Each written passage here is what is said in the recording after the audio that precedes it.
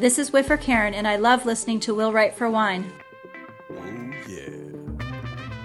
This is Whiffer Mac, and you are listening to Will Write for Wine. Hello, this is Whiffer Kim from Colorado, and you are listening to Will Write for Wine. Yay! Hi, this is Whiffer Lily, and I'm listening to Will Write for Wine. This is Whiffer Dawn, and you're listening to Will Write for Wine. Hello, this is Whiffer Melissa, and you're listening to Will Write for Wine. This is Whiffer Wayne, and you are listening to Will Write for Wine. This is Whiffer Ambroise, and you are listening to Will Write for Wine. Hi, this is Knocked Up Whiffer Susan, and you're listening to Will Write for Wine. Cheers! Hi, this is Whiffer Renee, and you've made the excellent choice of listening to my girls, Sam and Lonnie, on Will Write for Wine. Hi, this is Whiffer Pimp, my mixer Pam, and you are listening to Will Write for Wine. Take it away, girls. Thank you, Whiffers. Welcome to Will Write for Wine, a podcast about wine, writing, and songs. Yes, but mostly wine and writing and a little swearing. On occasion. Just when we have to do the A block again because my Audacity keeps crashing. But that's okay. This is Lonnie Diane Rich. And this is Samantha Graves. And tonight's show is all about submitting proposals. Yes. Now that your manuscript is written and revised, it's time to take the plunge. Yes, that means sending your baby out to the world at large to just see what happens. Mm-hmm. And that's all later in the podcast. Wine comes first. Yes. Also, wine kind of goes with it anyway, but it does. It goes with the topic. Sending that proposal out. So, Lonnie, what are you drinking tonight? All right. Well, I'm actually doing a repeater. Mm-hmm. I got a big box of wine from my Wines Direct because I love them. Yay. And I bought like just the white, kit that they, the 6 bottles that they put together for you. Mm-hmm. And they actually put in the same bottle that I had last year, and I looked it up and I did it last year, but it was different years, different vintage. So yes, that and was it will be different. 2006 is 2007. Mm-hmm. Not that I'll know the difference, mm-hmm. but anyway. Okay, and anyway, so it's a 2007 Osprey Glen Sauvignon Blanc from my Wines Direct. And the wine notes, and I have to tell you, this is directly from the bottle. And these are probably some of the worst wine notes ever. They're very, very hokey, and they compete with your A-Zin from last week. The really bad writing on that. I don't know what's going on with this. Bad. But these people are just bored. They're just trying too hard. Okay, yeah. So anyway, what is this? So, okay, this Sauvignon Blanc was made to celebrate the 4 senses.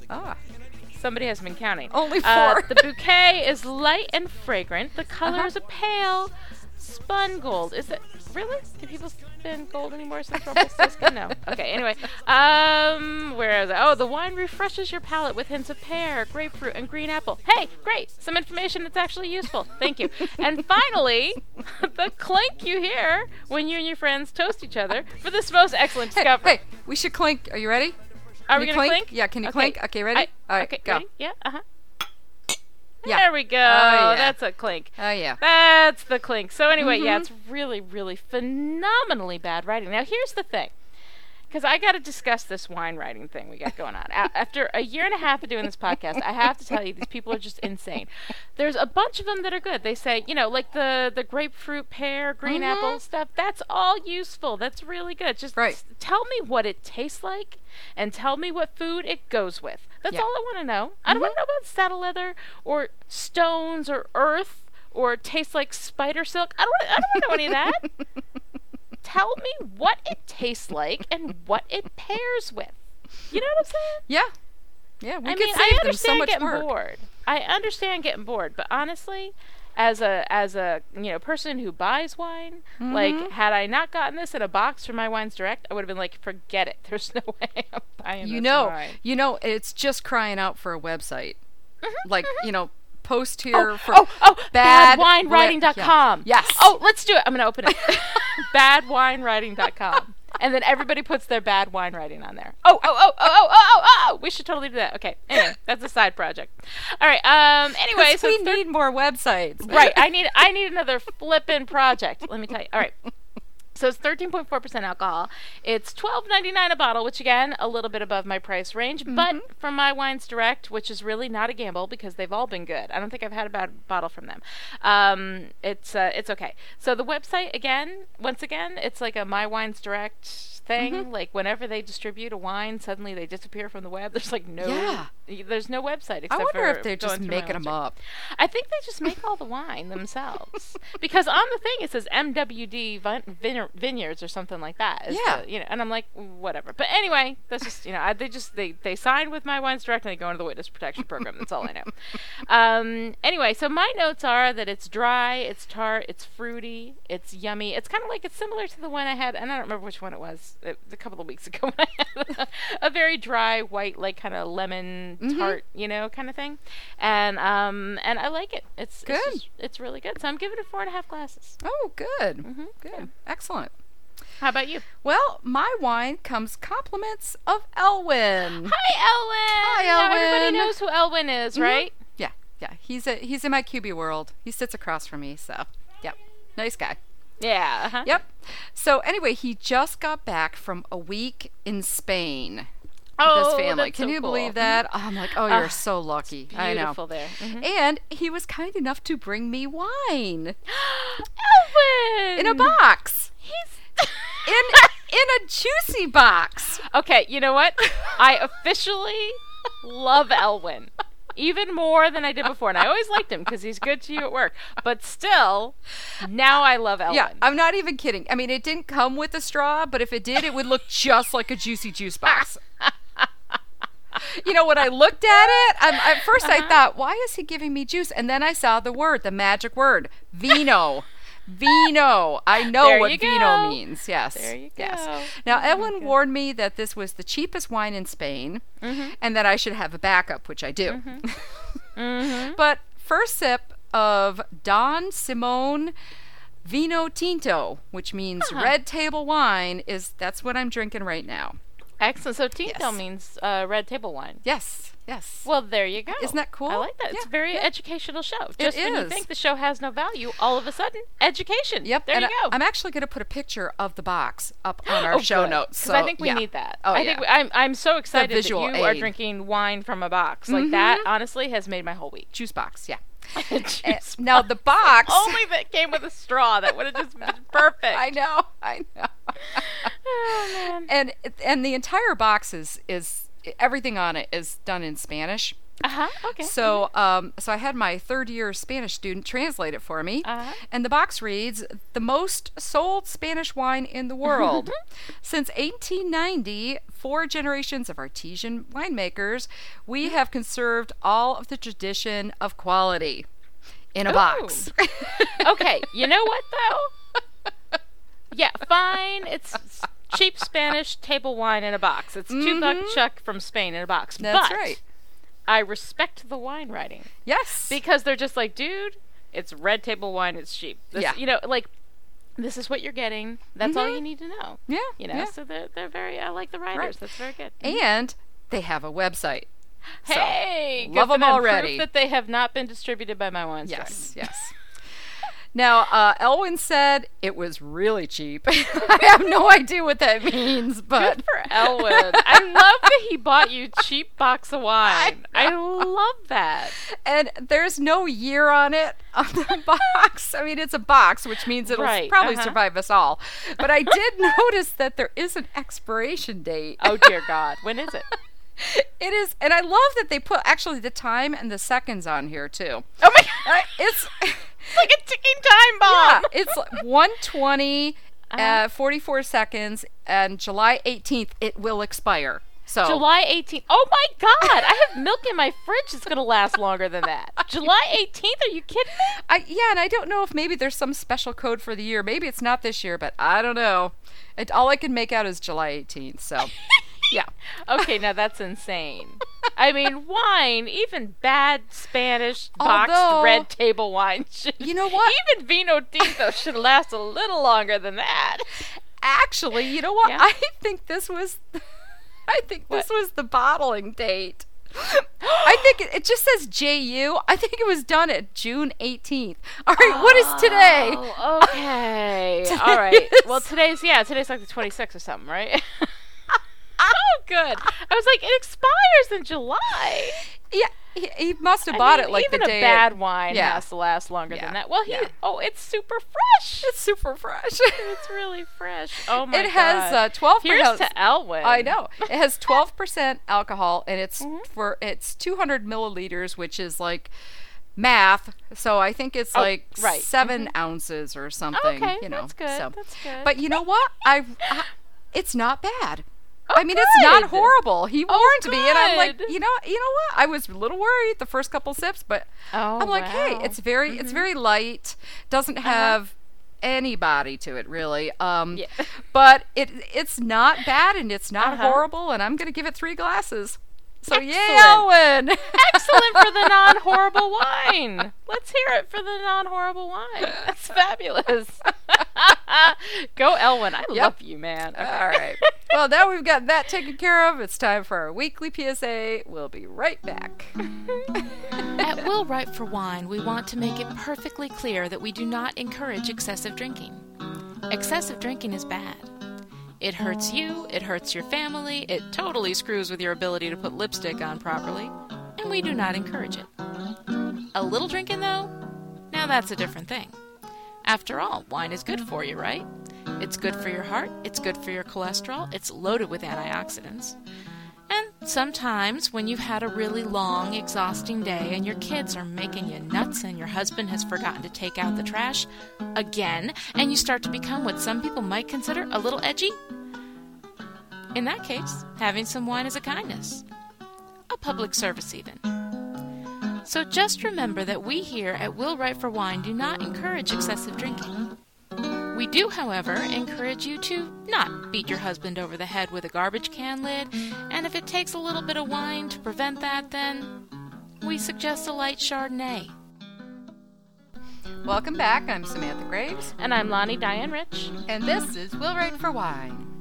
Our question this week is from Karen, who writes, how is being an author different from how you had envisioned it before you were ever published?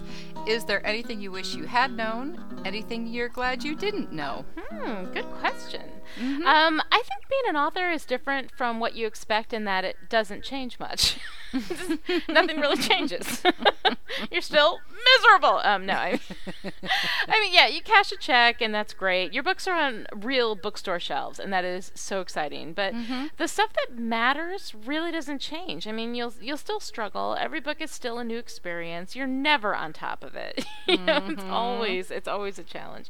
You know, writing always has the upper hand. So, I mean, is there anything that I wish I had known? I mean, I don't think so. I was really green when I got published, and I made mistakes, and I scrambled to find my way, but, you know, I wouldn't trade any of my screw-ups, I don't think. I mean, they're my experience, and I'm really happy now with what I do, so I think it all turned out well in the end. So, pretty much, I mean, I'm glad I didn't know anything. So ignorant. And I'm really grateful for the entire experience of writing. You know, and publishing is part of that, but writing on a whole, you know, the good, the bad, the ugly. Publishing is really just one tiny facet of this huge endeavor that is writing, and it doesn't matter as much as it feels like it matters, you know, when you're unpublished. You know, the same way that the lists don't feel like as big a deal as when you haven't hit one. You know what I'm saying? Right. So, so I don't know. I mean, it's just, I think of it all as writing, and publishing is just kind of one part of that. So... All right. Well, I wish I had known how many times I'd get rejected. Not that it would help, but at least I'd know that it was normal. Right. You know, because you think you get rejected, it's horrible, but it's perfectly normal. You know, it's okay. It's part of the whole thing, and published authors get rejected all the time. I can tell you from personal experience it happens. Yep. And I think I'm glad I didn't know how much time and energy and focus writing takes. I didn't know. I think before I started, it was so much fun. Yeah. You know, it was still a hobby. But then when you sign a contract, it changes. It becomes like work. There's deadlines and there's expectations, and if you fail, you fail in front of literally thousands of people. So I'm glad I didn't. I'm glad I didn't know that. Right. I'm glad I didn't know how it can break your heart. You know, how truly invested you are in your work. I'm glad I didn't know how much of it was out of my control. Right. I'm glad, because I probably wouldn't have done it if I had had any idea what I was getting into. And I'm glad I didn't know how hard the waiting would be, how much waiting there would be. Yeah, there's a lot of waiting. There's a lot of waiting. So you have to know how to amuse yourself if you're going to be a writer. Yeah. As for what I envisioned between being unpublished to published, I thought I'd have more money by now. Oh, didn't we all? Didn't we all?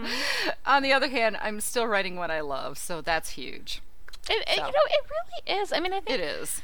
You think about all these external validators, like getting published or hitting a list or making a lot of money. But if you take away what you love, what you're writing, there's nothing left for you to. There's no reason to stay in it. If I had to, to trade loving what I do for being really successful and making a lot of money, I mean, I wouldn't. And I think that it all depends on your definition of success too. Whether it's something that you can point to and say, "Oh, I'm a New York Times bestseller," to other people. Which who cares what other people think?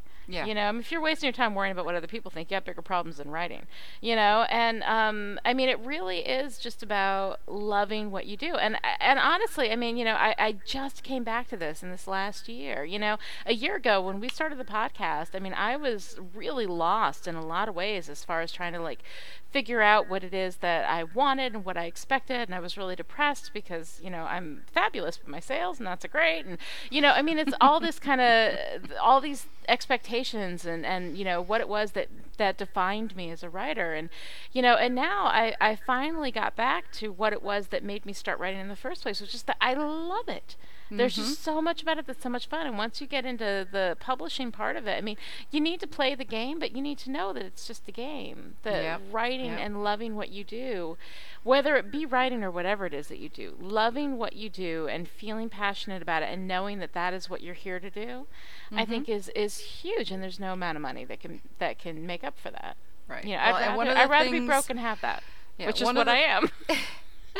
One of the things I did this past year, was I kind of dropped out of a lot of chapters. Oh, right, the online stuff. Yeah, the things that were kind of taking up a lot of time and energy, but it also, what I needed to do was really get back to writing, to why I started writing in the first place, because you can get so swept up in all of that, and it's that you so forget. Easy, and you have no control over all of it. Like, you feel held responsible for things you've no control over. Yeah. And that's a really slippery path. If you really, and I suddenly had a lot of revelations this year about what it was that I loved about what I do, and I thought all the things that I love aren't affected by how many books I sell or how, you know what I'm saying? None of that is affected by that. I still get to do what I love, and so I'm having just a fabulous time, and I'm happier now than I've ever been, and I'm completely, if you look on an external level, not a successful person at all. I mean, it depends on how you define success or whatever. But I mean, as far as I'm not a New York Times bestseller, I'm not a USA Today bestseller. I don't think I'm a bestseller at all.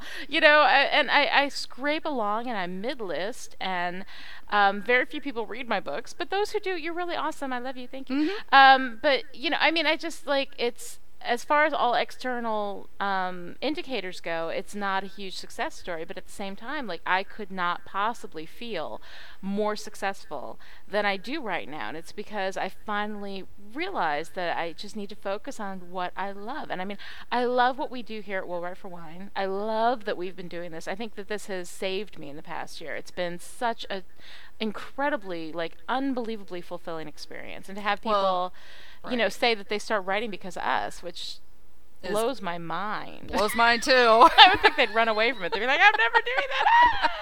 Look at those two women, they're crazy. I know. Look what writing did to them. I know. It made them drunks.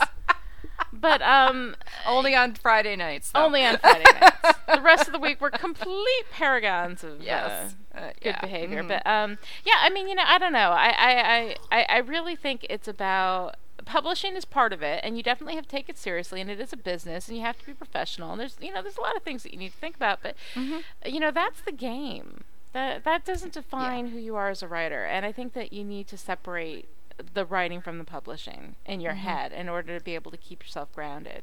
enough to ride it out, because it's so evil. And it's such a nightmare, and it's so hard, and and everybody wants you to succeed. They really do. The publisher wants you to succeed. They want to do well. It's nobody's fault.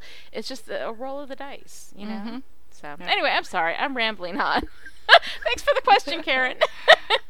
To get your question on the show, email us at feedback@willwriteforwine.com, or leave them on the forums, or send us an MP3, and you can hear your voice on the show, which we love. Yep. So speaking of voices, we've got Mac. Right. Yeah. Leading us into This Week in the Forums. Thanks, Mac.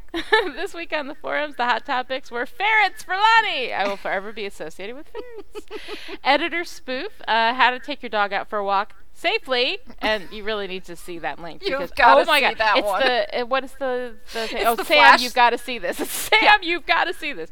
You have to see that, because I don't know where yeah. these people are walking their dogs. That they need a flashlight that turns into a semi-automatic weapon. Whatever.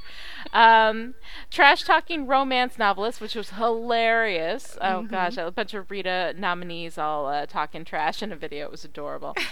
Gods and Grammar, and George Carlin, who passed this week, and and I'm so sad, but I mean, he had like this incredibly fruitful, explosive life, and he really, skidded into the grave. He used everything God gave him and just went sliding into the grave. So Which is the way to go. It's a sad loss, but he was an incredible man. He was really incredible. So we have 157 members to date. Oh my God. I know. We are getting a few Padawiffs, too. Those are underage whiffers. Yes. So welcome, Padawiffs. Now, does that mean we have to watch our language tonight? I didn't realize we had so many. I'm like, oh, geez. I know. But you know what? I mean, honestly, like, if they've already heard it on the bus. By the time they're old enough to figure out how to download a podcast, I think they've already been corrupted. At least, dear God, I hope so. Anyway, now it's time to take a short break, and we will be right back. Museum curator Jillian Talbot has a psychic gift that lets her see into the past, but she never expects it can make her a target to find a priceless treasure. To stay alive, Jillian must seek the help of a cynical tomb raider, but is he worthy of her trust? Simon Bonner wants out of the looting game. Instead, he finds himself tangled up in a deadly mystery and a woman who still believes in doing the right thing. As Jillian and Simon track the mystery deep into Mexico, their desire to stay alive and growing passion for each other makes every move a dance with danger. Out of Time by Samantha Graves.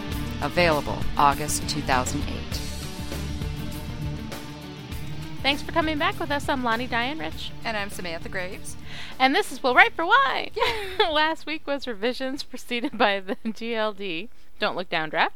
So now it's time to submit that baby. Oh, yeah. Because you aren't a writer until you get rejected, and you can't get rejected if you don't send something in. That's right. You got to earn your stripes. We are going to cover the basics: who, what, where, how, when, and why. Which is, hey, are those the six senses or the, Those are the 6 W's for journalists. Yeah. Well, there's although an H how is technically an H, but they're like, there's a W in there. Oh, boy. Anything for a learning mnemonic, Yeah. What are you going to do? Well, we're going to start with who and when. Because these kind of go together. Right. The first question is whether to submit to an editor or an agent. Now, we can't tell you which one is better, but we can tell you the advantages and disadvantages of each. Now, agents, submitting to agents, advantages. They generally will read your work faster than an editor would read something from the slush pile. They're usually pretty good about getting back, we're talking weeks and months versus, longer. A good agent can get your work read by an editor faster than you can. They know the editors within a house and what each editor is looking for. And you can multi-submit and multi-query to several agents at a time, but don't do more than 3 or 4. And if you get a nibble, you must tell them who else has your work. Right. I think it's a good idea when you're looking at agents in general to really research them very well. Make sure they represent what it is that you that you write, and also start do them in tiers. Like do your top 3, yes, and then if they all reject you, then do your next 3, and if they all reject you, then do your next 3, and just kind of go through them like that, Yeah. And again, if you have a new project, if you have an agent that has rejected a particular project, they have not rejected you as a writer. If you come back to them with a different project, it's a whole fresh new ball game. So it's just for that project that the rejection stands. So. Right. Just keep that in mind. Disadvantages of starting with an agent. They may only cover certain genres. So if you write something really outside of the box, you may not have much luck finding an agent until you sell something. So I think it can apply to both agent and editor, though. I think that if you really write something that's wild and outside the box, which let's face it, every big hit was something that nobody thought would sell, but it was so well done and it just kind of hit at the right time that, that'll work. So, if you're writing out the box, it may be harder to sell either to an editor or an agent, but it may actually be something that's more likely to kind of break out and be really different from everything else. So, also, you will need to wait while the work goes to an editor. So you submit to the agent, then you get the agent, then you have to wait and probably revise it at the agent's going to tell you to revise it. Then you get to the editor who will actually buy your work. So it's going to be a longer wait before the check, when you send it to an agent directly. And a bad agent can be worse than no agent, which is really true. If you've got somebody out there who does not have a good reputation, who people don't like, who, submits your stuff to the wrong people, who doesn't know reply to you, industry, doesn't answer your reply to you, who intimidates you, who yells at you. This is all going to happen. Yes. But one of the things, too, is that an agent takes the 15% of whatever it is that you bring in. That's that true. Said, I will say that an advantage to an agent is that they will probably get you more than you would have been able to get by yourself, so they more than make up for their commission, I think. Right. I think they generally do. But that's one of the things, people don't like, they're like, oh, if I get an agent, then they're just going to take 15%, and I could just do that myself, and blah, blah, blah. And if you're dealing with a publisher that really deals a lot with direct writer relationships, then, they've, even then, I can't. I'm sorry, I'm pro-agent. I am pro-agent all the way.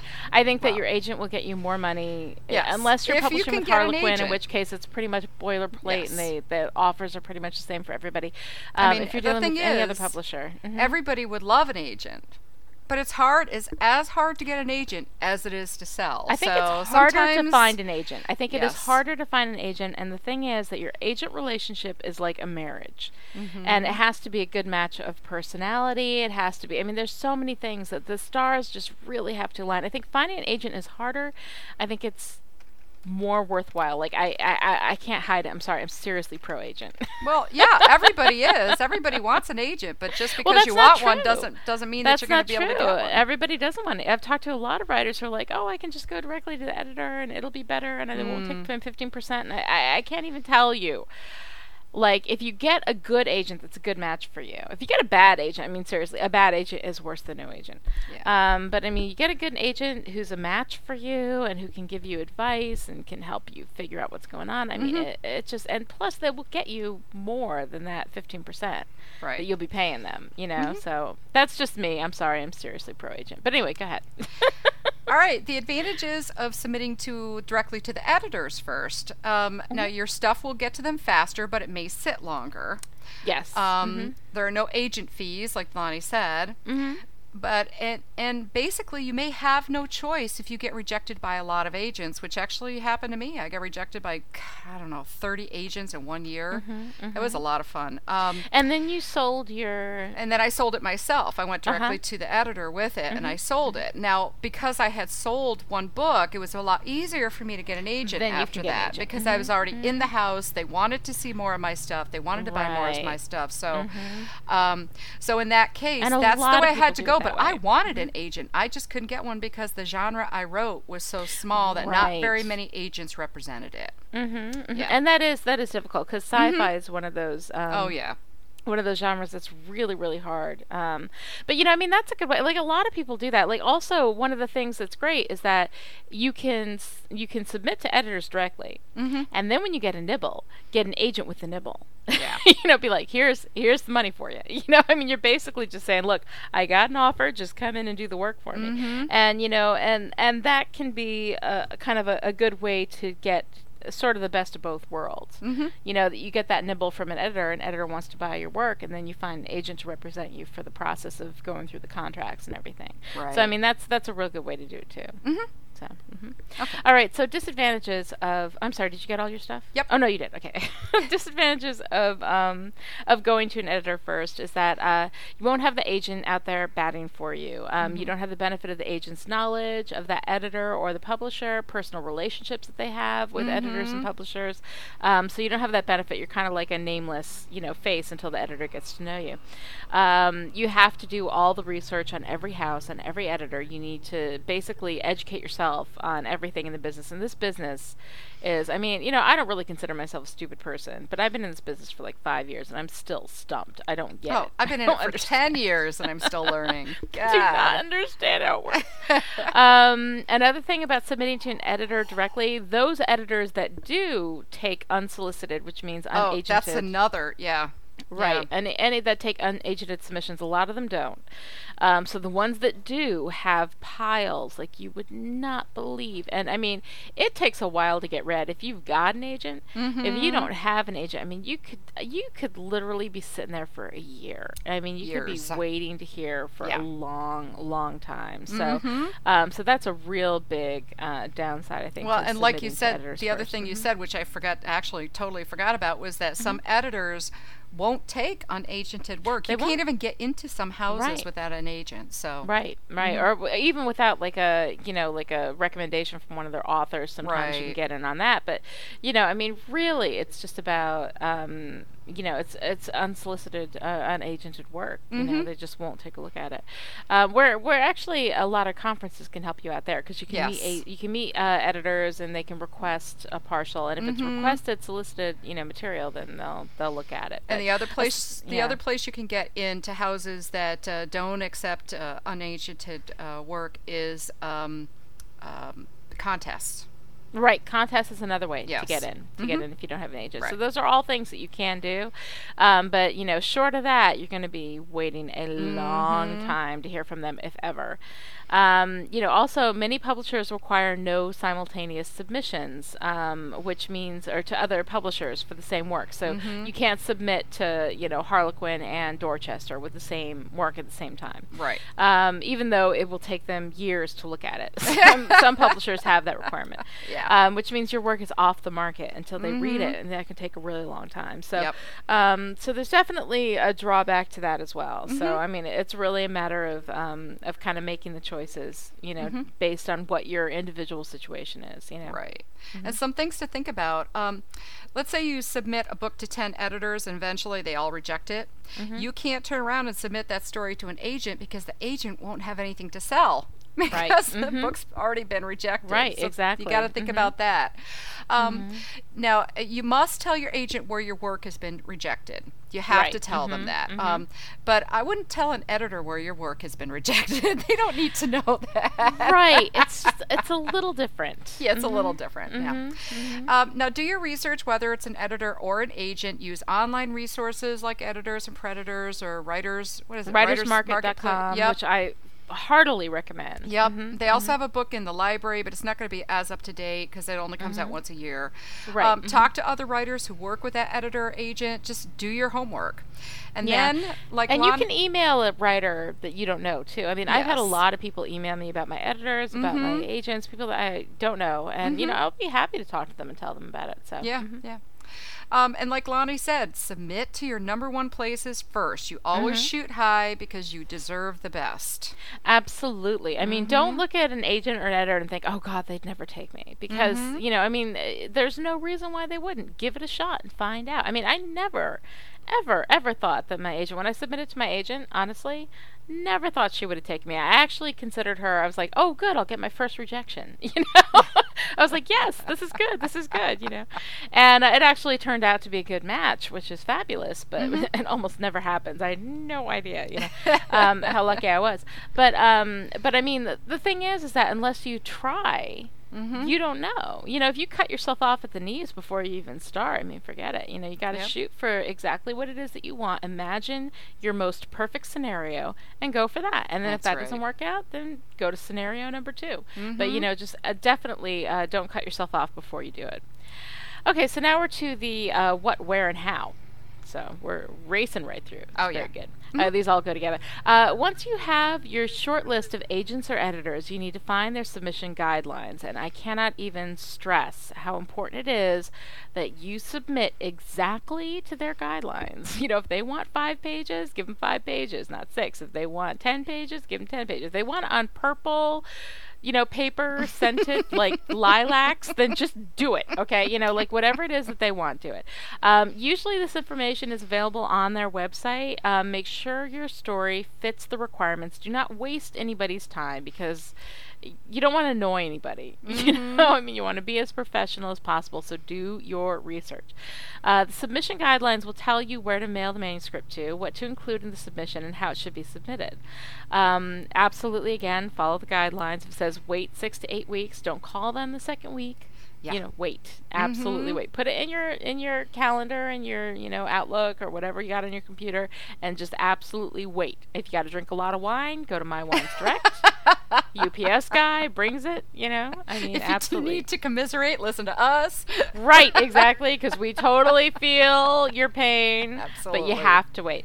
Editors and agents have excellent memories. Do not make it hard for them to buy or rep you. You want to be the person that they want to work with. Yes, yes.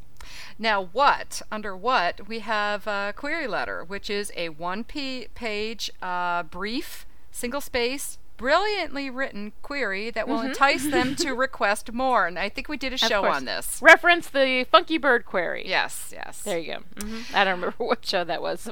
If you search Funky Bird on the website, you will find it. Yes. So if they ask for a query letter, that's what they want. If they ask for chapters, you give them X number of chapters that they ask for, double-spaced, Courier or Times New Roman, 12-point font, 1-inch margins all around. Right. Put page numbers on them. Yeah, don't try to, you know, play don't be around fancy. With, yeah, they, you know, their know eyes all the are tricks. tired. They know everything. It's either, you know, send it in easy to read the way that they ask for. I think we had a show where we talked about that too. Yeah, yeah. We've talked about everything. It's been a year and a half. I know. If they ask for a synopsis, give them X number of page synopsis, whatever number of pages they ask for, exactly. Double space, Courier or Times New Roman. Times New Roman. Yeah, 11 or 12-point font, 1-inch margins all around. If they ask for the full, that means the full manuscript, all chapters formatted as above.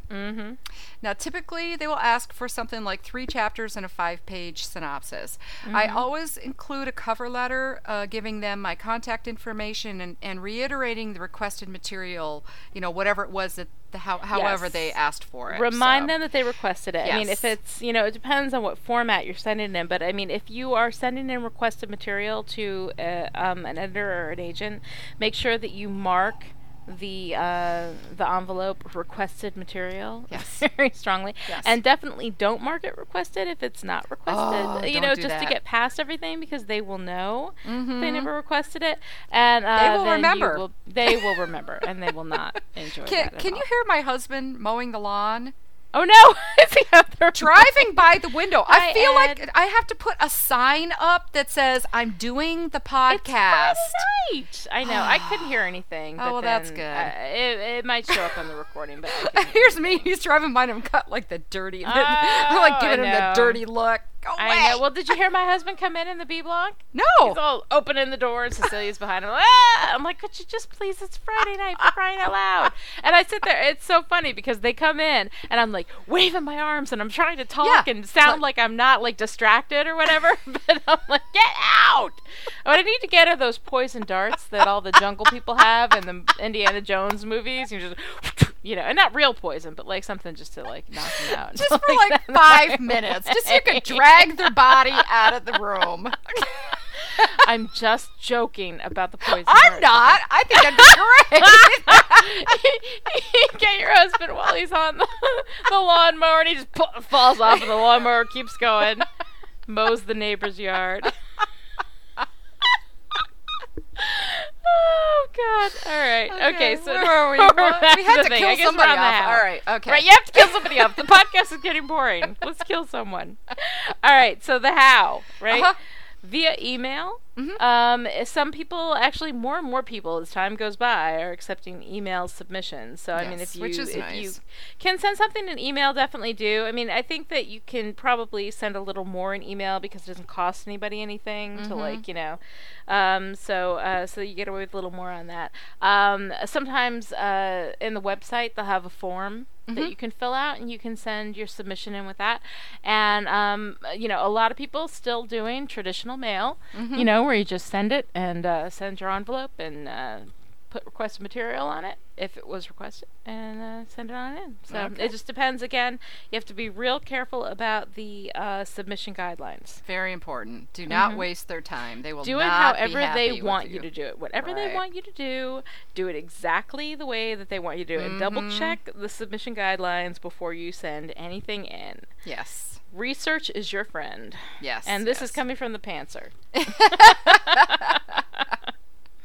So that's basically what you have to do to actually do the submission. And we got a lot of questions about this, so we did want to do a show on it. Right. And the last question is why? Right. Which is really the big question. Why? And the reason why you submit is because you're a writer. This is what we do. Right. We pour our hearts on into words on a page and send it out to be accepted or rejected. If it's accepted, we're happy. If it's rejected, we're not. But either way, we keep writing. It's the hardest job you will ever have. It will provide the highest and lowest points of your life. It will take every ounce of courage and strength and focus you have.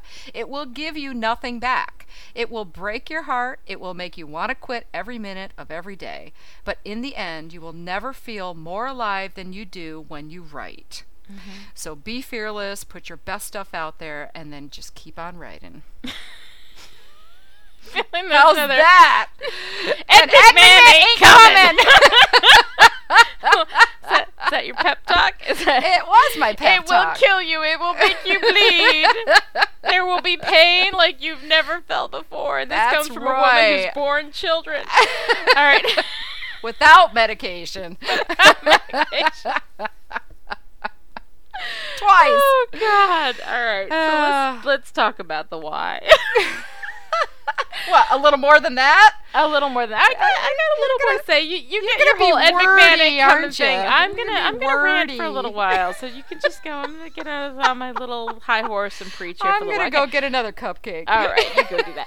Well, anyway, I once participated actually in a huge but respectful online argument about how every writer wants to be published. I mean, you know, I was making the argument that they did, that every writer wanted to be published, needed to be published, and once the whole group boiled down the argument to the semantics, we realized that we actually all agreed. Because it's not that every writer wants to be published necessarily or needs to be published, but every writer needs readers to complete the process. Yes. You know, writing is only the sending of the message. It needs to be received, to be communicated in order to be complete.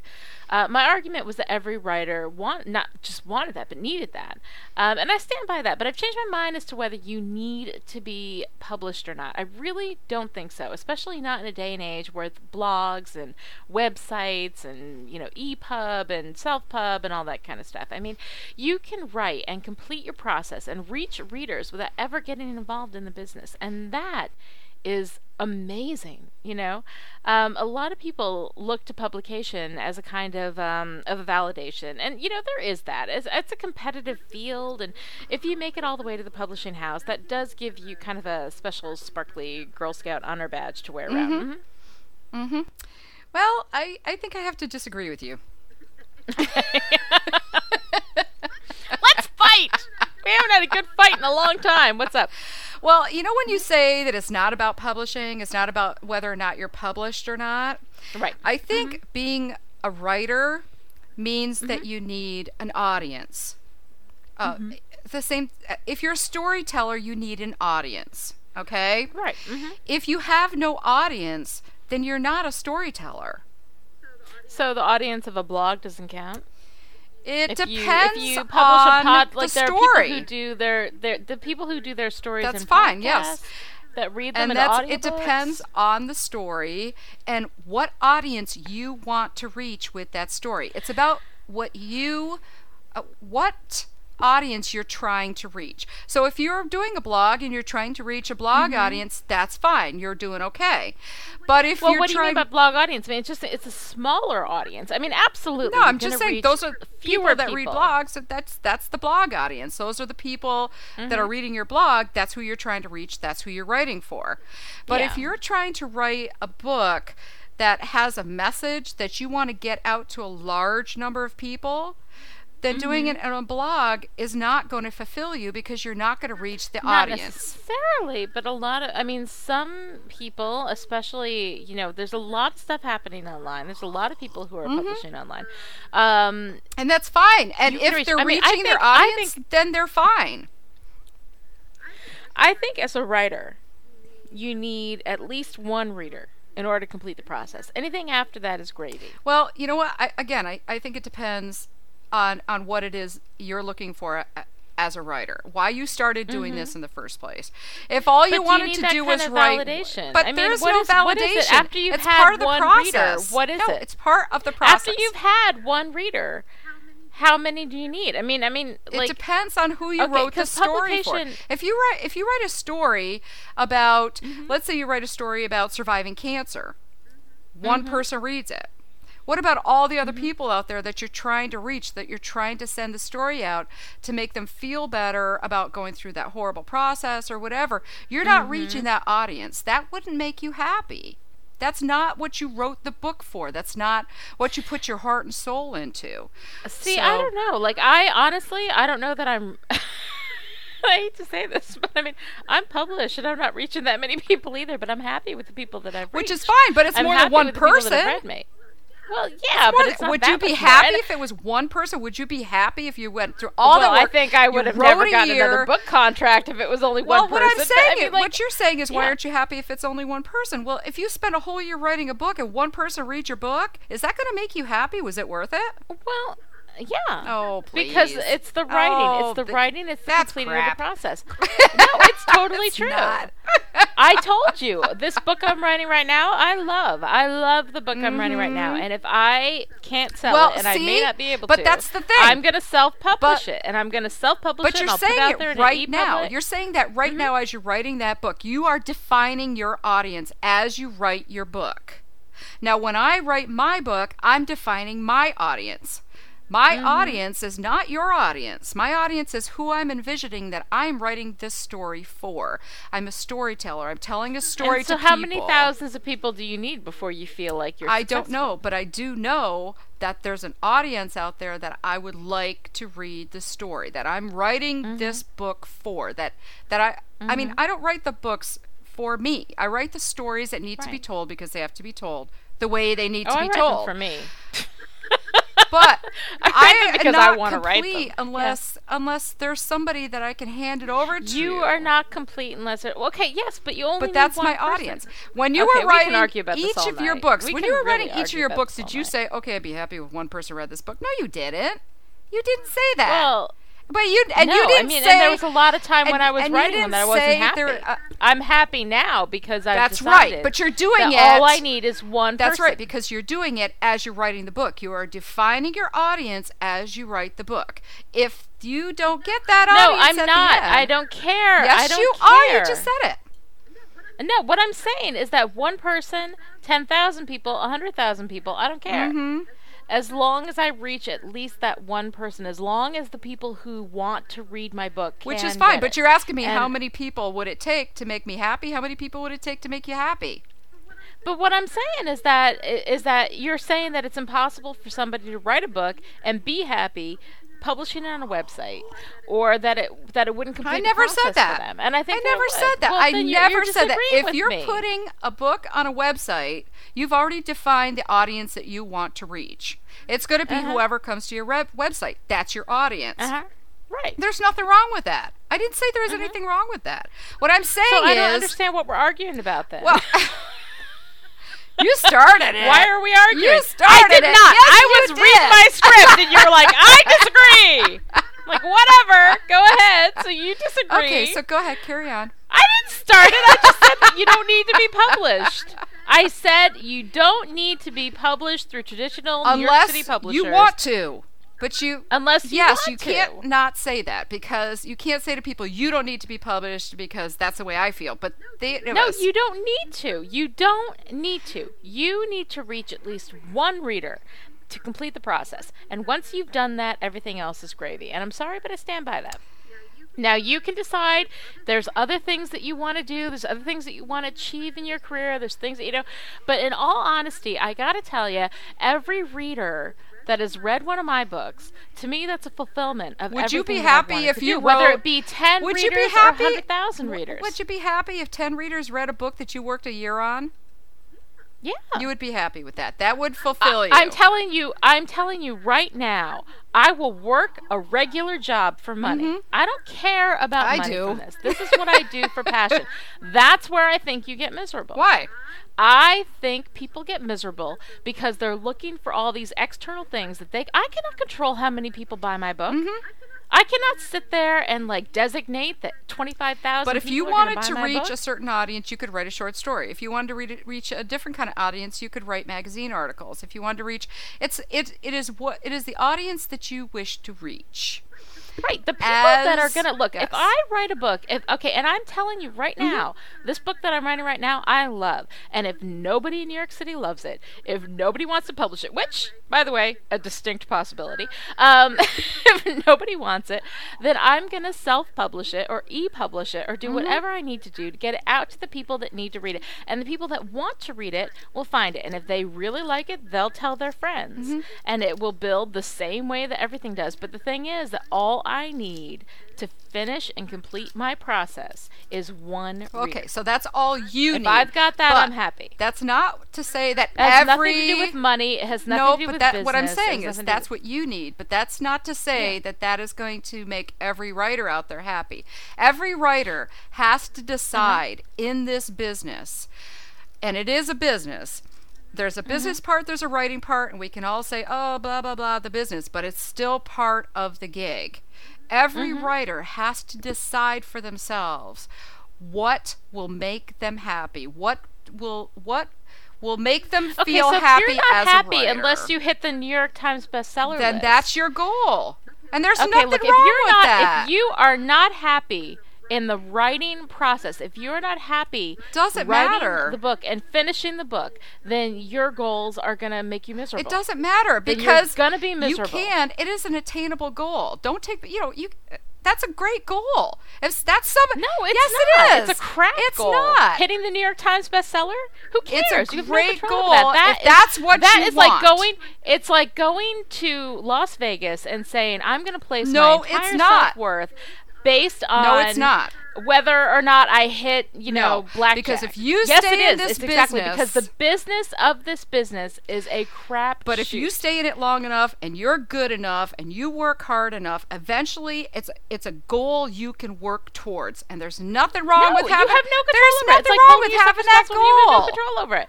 No, I think it's completely. I think that your goal. I don't think needs it's to be right that for you to write tell for the people that joy that's of not a writing. good goal.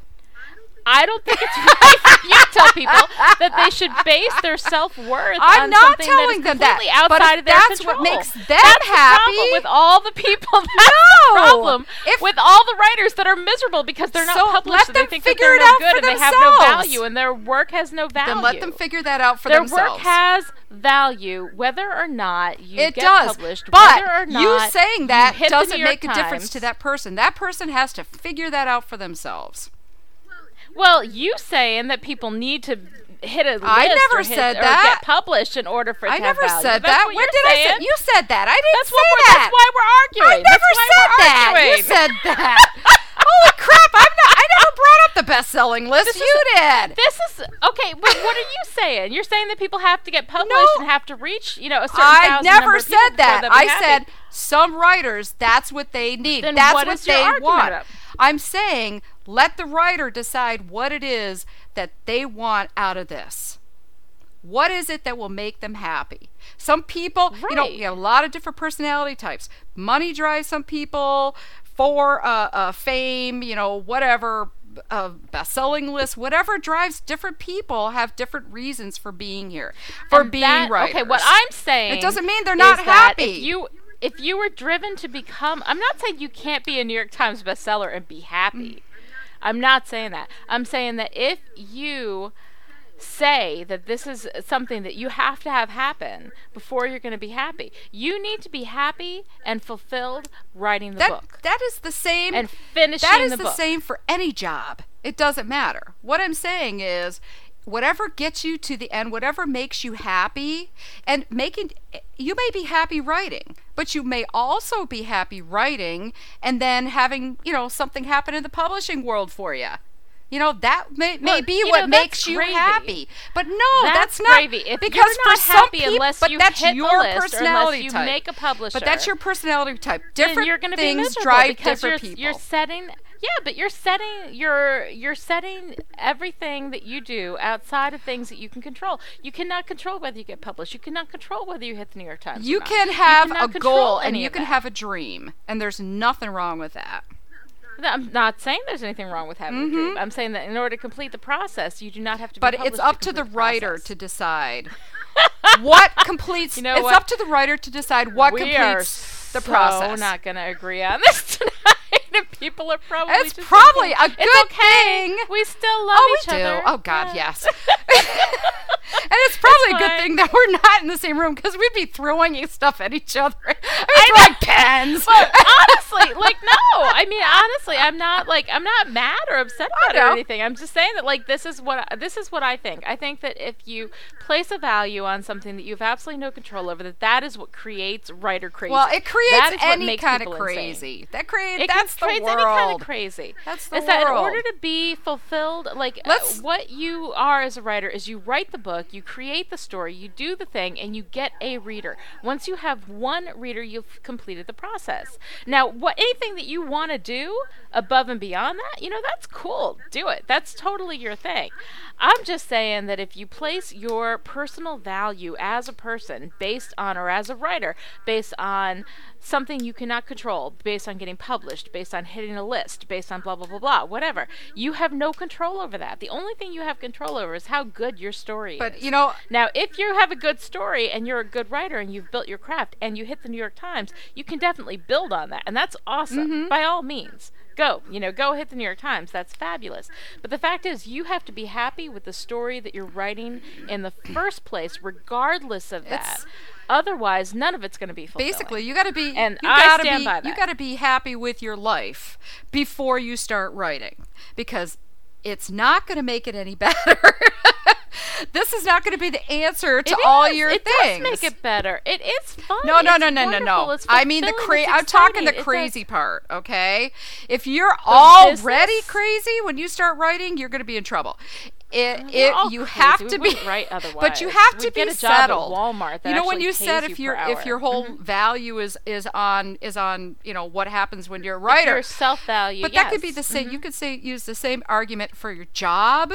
If your whole self-worth is tied into your job, if it's tied into your kids, if it's tied into somebody else other than yourself. Well, that's a whole other discussion. It's not. It's the same discussion. It's the same discussion. I mean, but what I I'm agree saying with it. is, I say the same thing if about you everything. feel that way, and then you come to writing, you got other issues that you have to resolve before you get here. You know what I mean?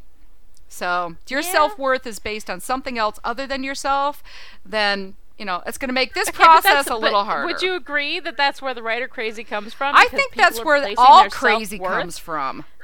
I think that's where all crazy. You ever go to the DMV? You can't control that. You can't control that. Makes you crazy. It has nothing to do with writing. What? The bottom line is, and here's the bottom line about just who you are as a human being, is that you're good enough as you are. You do everything you can. Mm-hmm. You try as hard as you can. If you're passionate about writing, write. If you publish it on a blog and have one person read it and that makes you happy, great. if you need to hit the New York Times in order to be happy, good luck. You are never going to be happy. happy. Well, it's a goal, and that's but it. Good. No, Why? you can hit the New York Times, but then it won't be good. Well, enough. yes, it will if that's your goal. Because if you need the New York Times to feel good about yourself, but it's a goal. Then It's you are just never gonna, another no. goal. Okay, it's you like know what? No, it's a goal. It's like but okay, you need it to be happy. Okay. But this is what okay, I'm saying. here's an if example. You need that to be happy. I want to go to get my my master's in anthropology. Yes. Okay. If I don't get that goal, is that going to make me miserable? If no, I get you're not placing your whole worth but on it. if I get that goal, I get that goal, is that not going to make me happy? You see what I mean? There's a difference, but you don't know. You're not listening to me. There's a difference between a goal that you choose, that's something that you want to do. But if you don't do it, you won't think that you're a complete and total failure. And but that's not saying that. The difference between hanging your entire I would love to self-worth hit a list, on but something I don't that is feel like a completely outside of failure your because control. I don't. I don't feel like Well, a failure. I good. love my books. I love the way, And the people who don't need to publish or can put on a blog and have 100 readers. And that makes them happy. And feel good and they're happy, then that's fine. What are we arguing about? Do we even disagree? I don't know. Anyway, I think that's just about it for this. All right, that wraps up another interesting and informative C block. An argumentative C block. We've earned a refill. Oh, I can't wait. Oh, have we I ever? can't wait between the blocks here. Okay. Oh my God. So you just hang on. We'll be right back. Oh my God. Emmy James is not the kind of girl who attracts angels. In fact, since she sent her life into a nosedive 6 years ago, she's tried to attract as little as possible: attention, people, or responsibility. She lives alone in an Airstream trailer, going from job to job wherever the wind takes her. And that works just fine. Until one day, 2 unexpected visitors show up at the New Jersey trailer park she currently calls home. One is a childhood friend with news. EJ's mother and his father are getting married, and they want EJ at the ceremony. The other is a sweet but odd woman named Jess, who says she's an angel specializing in cosmic relationship mending and blueberry pancakes. A Little Ray of Sunshine by Lonnie Diane Rich is a story about lost love, found angels, and the power of blueberry pancakes to fix almost anything, including the mother-daughter relationship that no one thought could ever be mended. A Little Ray of Sunshine is available now wherever books are sold. Get your copy today.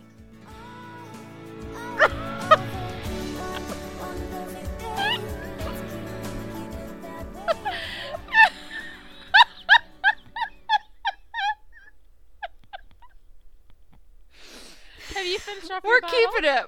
No, not yet, but we're keeping this because everybody wants to have like a, what is it, a bloopers? Our whole show is a blooper. The entire show is bloopers. What else It are we going is. to do? Right. Mm-hmm. I don't know. All right. Well, thanks for coming back. I'm Samantha Graves. And I'm Lonnie Diane Rich. And this is Fight Club. We'll fight for wine. We'll fight for wine. Yes. All right. It's time now to give away free stuff. Right. Just head on down to willwriteforwine.com and give us some feedback. And no, don't give us any flack because we're in a mood. Because All right. we fought. Yes. And you know what's funny? I'm not even sure we disagreed. Like, that's what's really funny, is that I'm not even sure we were fighting about the same thing. We're looking for questions, wine suggestions, or just general commentary on the show, which I'm pretty sure we're gonna get this week. I feel so bad for all the people whose parents fought a lot with their kids. Yeah, Mommy, it's okay. It's It's okay. We We're love really each other. It's okay. just a passionate discussion. That's right. Everything's fine. I'm not even entirely certain we disagree. I'll listen to it later and be like, listen to it later. Yeah, we're like, what? We've both What been are we doing? drinking, and sometimes that happens. Anyway, each month we pick one lucky winner from all the wonderful people who actually talk to us, which I think will be a smaller number after this week, and then we give them a special prize. And who knows, next month's winner could be you for June. In honor of Sock Knock, which is a lot like NaNoWriMo, I have signed copies of my Don't Look Down drafted books, Time Off for Good Behavior, Maybe Baby, and my new arc of Wish You Were Here, which will be out in November, so the early release. Yes. To enter, we make it easy. Just get active on the forum. Send us an email at feedback@willwriteforwine.com or comment on our website. Oh, my gosh. We will announce the winner on our first July show, so send in your comments and suggestions now. Up next, we have the dun Da, dun da, dun dun da, dun. da, da. God, this bad weekly weigh-in. All right, so Lonnie, how'd you do this week? I didn't do anything. I did laundry. I got ready for a trip we're taking next week and household stuff. I played a lot of World of Warcraft, which is a little embarrassing. But, Fish got me into it, and it was something that we could do together, in 2 separate rooms. But we talk over the internet. Yeah. Like you and I talk, and, and it's almost like being there. Little make-believe stuff and whatever. But anyway, it's been kind of fun. I'm going to start work on the book, seriously, after I get back from Ohio. But been getting ready for stuff, and so just kind of farting around this week. How about you? Let's focus on you.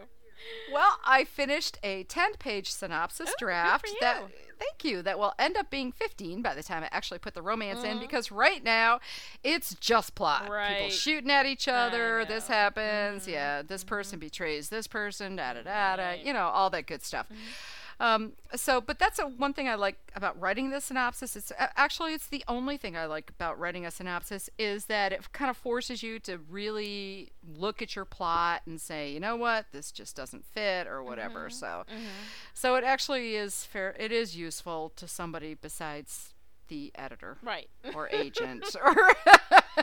Synopses are evil and horrible and terrible. And just so you know, serve a we will. purpose. We get a lot of requests for this. Just so you know, we will never do a synopsis show. Oh, God. It's just not going to happen. It's just so evil. There's not enough wine in this world. There isn't enough wine in the world to do a synopsis show. You can't make us.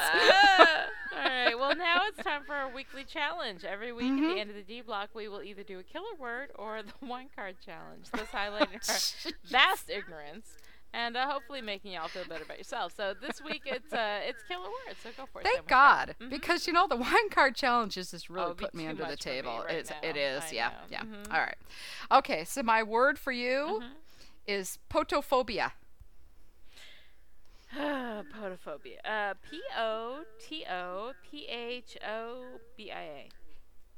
Ding ding ding! Yay! And it is a fear of porta potties. Oh, which, by the way, I have. What? You have a porta potty? I know I have a fear of porta potties. Oh! I went to a Grateful Dead concert once, and I'm just gonna say it wasn't a pleasant experience. I was gonna say you got a porta potty? No, I don't have a porta potty. I have an actual real potty. But I'm saying I have the fear. So what is that the word? Is that the word? No. No, okay. No. Unfortunately, and it's not even the fear of falling into the porta potty, which is I have. I have that. Yes, I have that fear. Right. Yes. No, it is fear of drinking alcohol. Oh, I do not have that. Me neither. Thank God.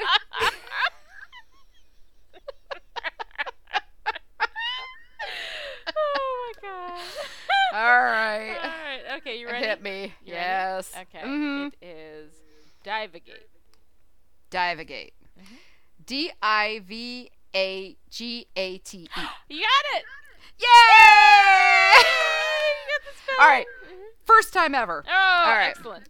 Yes, and it is to dive after a gator. No. There should be a word for that. That would be I think stupid. there is stupid, right? Stupid, yeah. That would be stupid. No, divagate is you got the spelling right. D-I-V-A-G-A-T-E, and the definition is to wander or drift about, to ramble, digress. Huh? How cool is that?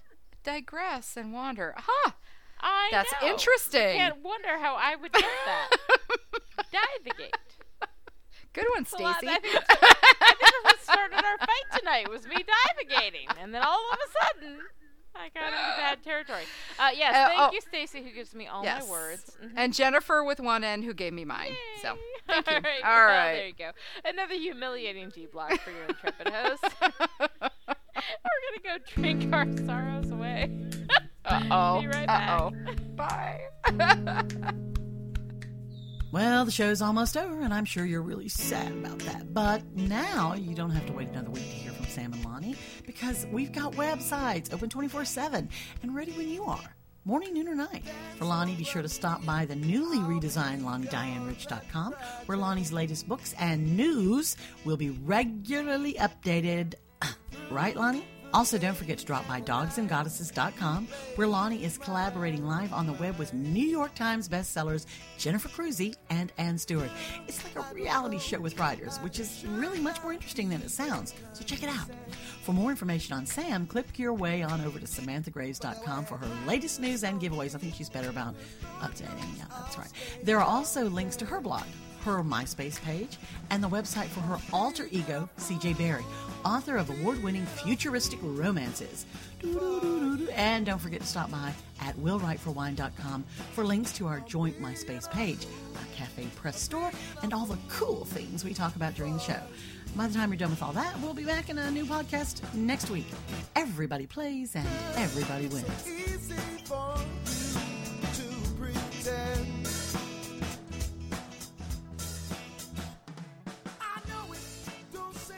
Well, it's time for last call here on Will Write for Wine. We hope you had as much fun as we did. Well, they got into less fights than we did, so they should have.